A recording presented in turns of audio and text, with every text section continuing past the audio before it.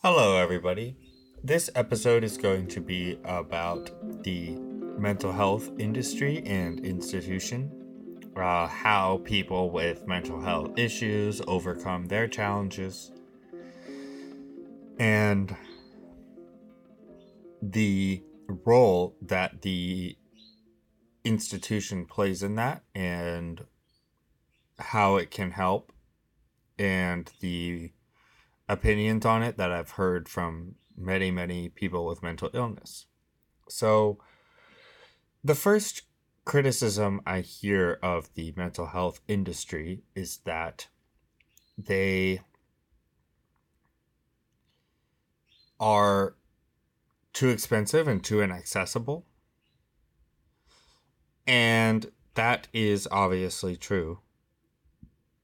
I don't think that we can totally deny that aspect of it, that no matter what you say about the care, it's not accessible to every person who needs it.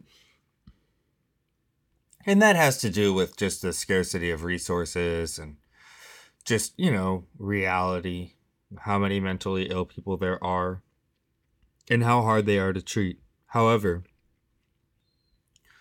the second criticism that I hear that I have a big problem with is that psychiatry is bad because you end up with too many medicines, or you end up like a zombie, zombified, or you end up a totally different person than you were before.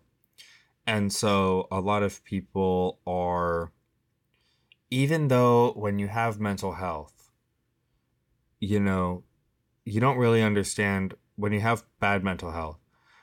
I have bipolar type 1, actually, which is the worst kind. Um, they switched my diagnosis from type 2 to type 1 because I went to inpatient.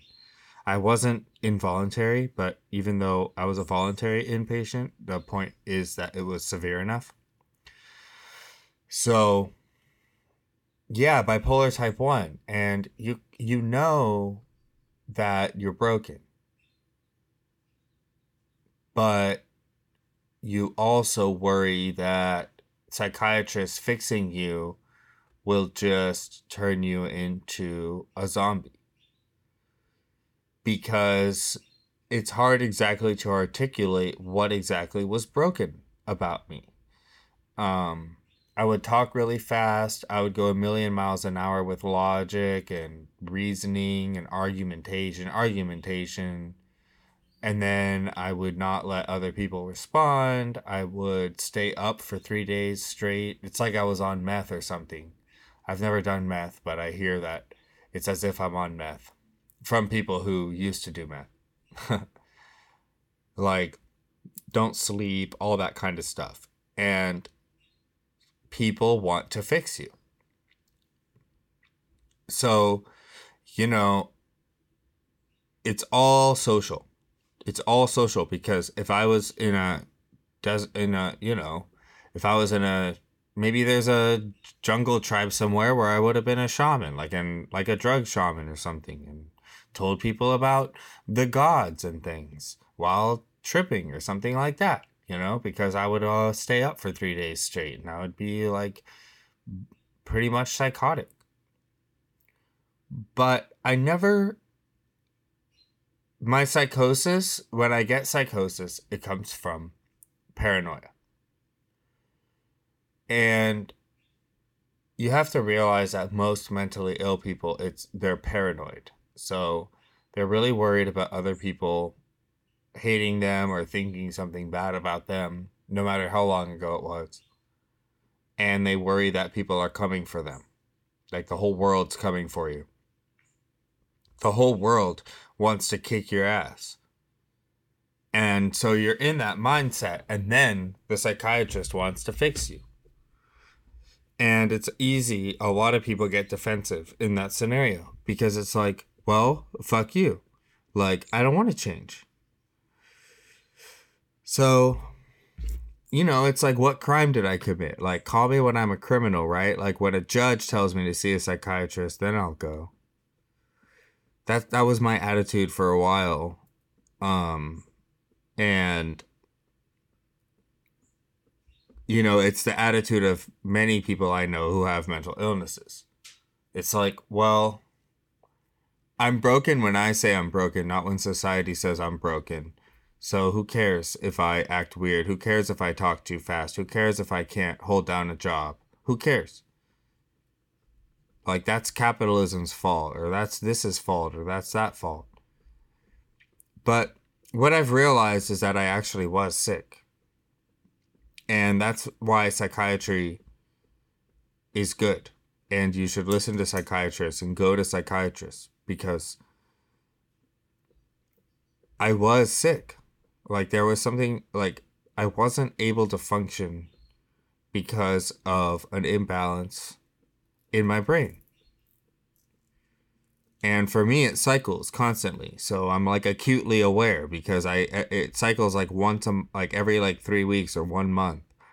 I would go like 3 or 4 days without sleeping, and then I would sleep 20 hours, and then I was like pretty much more or less normal the rest of the time, because I was already on an antidepressant, so I wouldn't get the depressed phases like I used to. But it used to be total cycle. And so sometimes you do end up on a combination of medicines, but it's because they assist each other or because they undo the other one's side effects. So, for example, with bipolar people, if you take an antidepressant, it can make you manic. So it takes away the lows, but it makes the highs go way higher. So then you take another mood stabilizer that brings the lows down, and then you're on 2, and then you need another one for something else. So you end up on, pills, and there's a lot of stigma about it. Like, oh, like I'm on all these psychiatric pills, and so I'm fucked up. And, sorry for the profanity, but that's pretty much how society treats you. Like, you're fucked up, fuck you. That's pretty much how society treats you. And on the YouTube upload to this, I'll link in the description a lecture by a Stanford professor that I've already talked about on the channel. I haven't mentioned it here, but anyways, basically, I bring it up here only to mention that he talks about how in no society anywhere is there tolerance for the mentally ill. Nowhere. Like, even in the most primitive hunter-gatherer tribes, like, if you're mentally ill, especially with like, not mentally ill, sorry, scratch that, schizophrenic. There's no tolerance for schizophrenics. Whereas, like, bipolar or something, that can be more subjective. It's all about how much it harms you. So a schizophrenic, their brain is so out of order that they can't think straight. And I was always able to think straight, at least. Too straight sometimes. And the very thinking was what my problem was, because you end up getting all paranoid and stuff, and antagonistic. But you can't just look at the pills and think that that they're going to turn you into a robot. If they do, just stop taking them. It's like, nobody is going to make you take them for the rest of your life if you don't want to. So if you don't like the medicine, you just tell your doctor that and say, I don't want to take it. I'm not taking it. And then instead of stopping, like, don't see the psychiatrist anymore, you just tell them that, and then they'll give you something else. And then you try that. And if it doesn't work, you try something else. And the point is that they can help you. I think that modern society, especially like modern capitalism, where you have to be in the same place every day at 7 a.m. For me, it was like, well, then I'll just never sleep, because I can't fall asleep when I want to. I barely sleep anyway. So if I have to be somewhere at 7 a.m., that means that at least 2 or 3 times a week, I'm going to be staying up until 5 on accident. And then like once a month, I'm going to be staying up all night and then coming to work on no sleep. Whereas if I can just crash when I want to and work when I want to, I work all night and then crash. And then some other days I'll work all day and then crash at night. So ever since working remote, it's been a lot better. But, it's hard to hold down a job when you're bipolar and all that. And that's even after you're medicated, because it's not like the medication is some like magic savior. It's not like the pills aren't Jesus, right? So you have to realize that there's always going to be limits, and the burden is ultimately going to be on you. But at least when your brain is like not totally broken, it can help you out. So the stigma is stupid. It's just dumb. It just doesn't make sense. Like, if someone has a stigma against people with mental illness, or people who do this or that, or they have a stigma against psychiatrists, just interrogate them. Like, ask them why, and you'll realize that they don't actually have an argument, because it's usually going to be based on anecdotes or some historical account from 100 years ago. Not literally 100, but the field's changed so much. The medicines that they have now, like the atypical antipsychotics, for example, are so much better than what came before. And the third reason, I'll just quickly touch up on why people are biased or prejudiced against psychiatry and mental health institutions, is because of the Xanax era and the benzodiazepine era, where they got everybody hooked on Xanax. On accident, but still. And they overprescribed benzodiazepines. And now they underprescribe them, so yeah. The point is, like, oh, well, they learned and they changed. Like, it's kind of like not seeing your doctor anymore because of the opiate epidemic. Like, oh, yeah, like, there were some doctors prescribing way too much oxy, so now we don't trust doctors anymore. It's like, no, that's not how it works. Screw that. So, yeah, I think you have to realize that the field is advancing. It's in the dark ages also, like bipolar and schizophrenia. Like schizophrenia, that Stanford professor says, is clearly many different diseases. And so is bipolar. Like, there are many different diseases, but you just look at the symptoms. And there's a lot of shared symptoms between mental illnesses that are not the same at all. At all. Like, some of my symptoms mimic those of schizophrenics, some of them, but it's like completely and utterly different from schizophrenia, like I don't hear voices and things, but I have paranoid delusions. It's just like a similar symptom, just like how you can have a sore leg from maybe you were in a UFC fight yesterday, or maybe you have leg cancer. It's like the sore leg, but the same medicine can treat it. The same medicine can treat the same symptom. Some of the bipolar medicines, like lamotrigine, treats epilepsy. So you have one treating seizures, and it also treats bipolar. You can tell something's just wrong with your brain mechanically. Something is mechanically wrong with your brain. And it is outside of homeostasis because it leads to incredible amounts of distress and neuroticism. So it's not homeostasis. That's why you're broken. It's because your mind is not at peace, basically. And you don't even know what it's like to not be mentally ill when you're mentally ill, so you don't understand. Like, they want to change who I am. They want to change what I am. Because you don't understand what it's like to not be mentally ill. So it's like, well, what are you guys trying to do to me with all these pills? What are you trying to do to me? And if they're just trying to make you a good little worker bee so that you can help the system, then yeah, fuck them. Don't listen. But that's not what they're trying to do. They're just trying to make you less distressed all the time. And then obviously if you have committed a crime or something, then there's a whole... If you've committed a crime, I hope that this episode, you shouldn't even be... You should already know that you need help.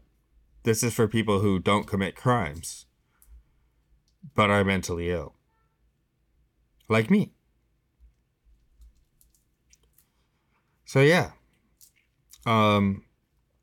Basically the main thing is that you don't lose your identity, in my experience. It changes your behavior patterns, but it doesn't change your soul. Nothing can change your soul. You will have different behavior patterns and a different personality, but that's not you. Your personality isn't you. And if you don't, you can meditate if you don't believe that. So yeah, a lot of things will change. Most of your behaviors will change. You won't be as neurotic and upset all the time if you're bipolar, and you won't be as suicidal all the time either. I used to alternate between King of the World and suicidal every month.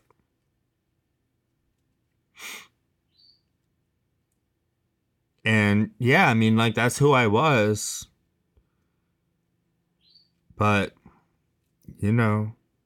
it's kind of a serious decision to make the choice to change yourself with medication, because you're changing your brain. You're not changing your leg. It's not like your sore leg. It's your brain. You're changing your state of consciousness. These pills affect your state of consciousness as if you're under the state of a drug. Like when I only took Seroquel a couple times. And then like all these medicines, like they change your state of consciousness. So it's kind of a serious decision to decide to take one. And so I hope that you will know when you need help. Hopefully you don't have to go all the way down to rock bottom, or God forbid, commit a crime, which is like below rock bottom. Commit a violent crime, But as the Stanford professor said, mentally ill people, schizophrenics even, are less likely to commit crimes than normal people. Because I think that the reason why that's the case, at least for me, is like, even though I was really angry all the time, it was always at myself. Like, and you're angry at other people for judging you because you hate yourself. And so you feel really judged. So at least for me, like, everything is always insular and coming down on me. And in the end, I only ever blamed myself. In the end. Even if you go after people for judging you because only you have a right to do that. It's like, okay, I can decide that because I'm bipolar, I want to change my behavior. But you don't get to decide that because I haven't committed a crime. So other people don't have a right to tell you that you're like bad or crazy and condescend upon you, right? And talk down to you. They don't. That's what pisses me off. It's what pisses mentally ill people off, is people start talking down to you like, oh, you're more likely to commit a crime now. No, we're less likely, actually. So because we've been diagnosed, we're actually less dangerous. To you, at least. More dangerous to ourselves, but that doesn't concern your ass, And so people will immediately start talking down on to you, condescending you, and also like, oh, like this person has less legitimacy. So like, oh, like if you were like, don't be the CEO of a company and don't do this and don't do that, if anyone knows. How do you buck that trend? Well, you just prove them wrong. It's like, dude, you're just an idiot. You're just a bigoted idiot because you're living in the dark ages of mental illness. And so you're a bigot, just like everybody living in the dark ages of anything was a bigot. At least, unless they want to think about it. If they try to articulate and look at data, don't do confirmation bias where, oh, I know somebody who had a schizo friend who blew away a bunch of people. Yeah, I know somebody who knew somebody of any kind. It's like, oh, yeah, well, I know some Trump supporter who tried to kidnap the governor of Michigan. So let's screw all those guys. It's like, you don't do that shit.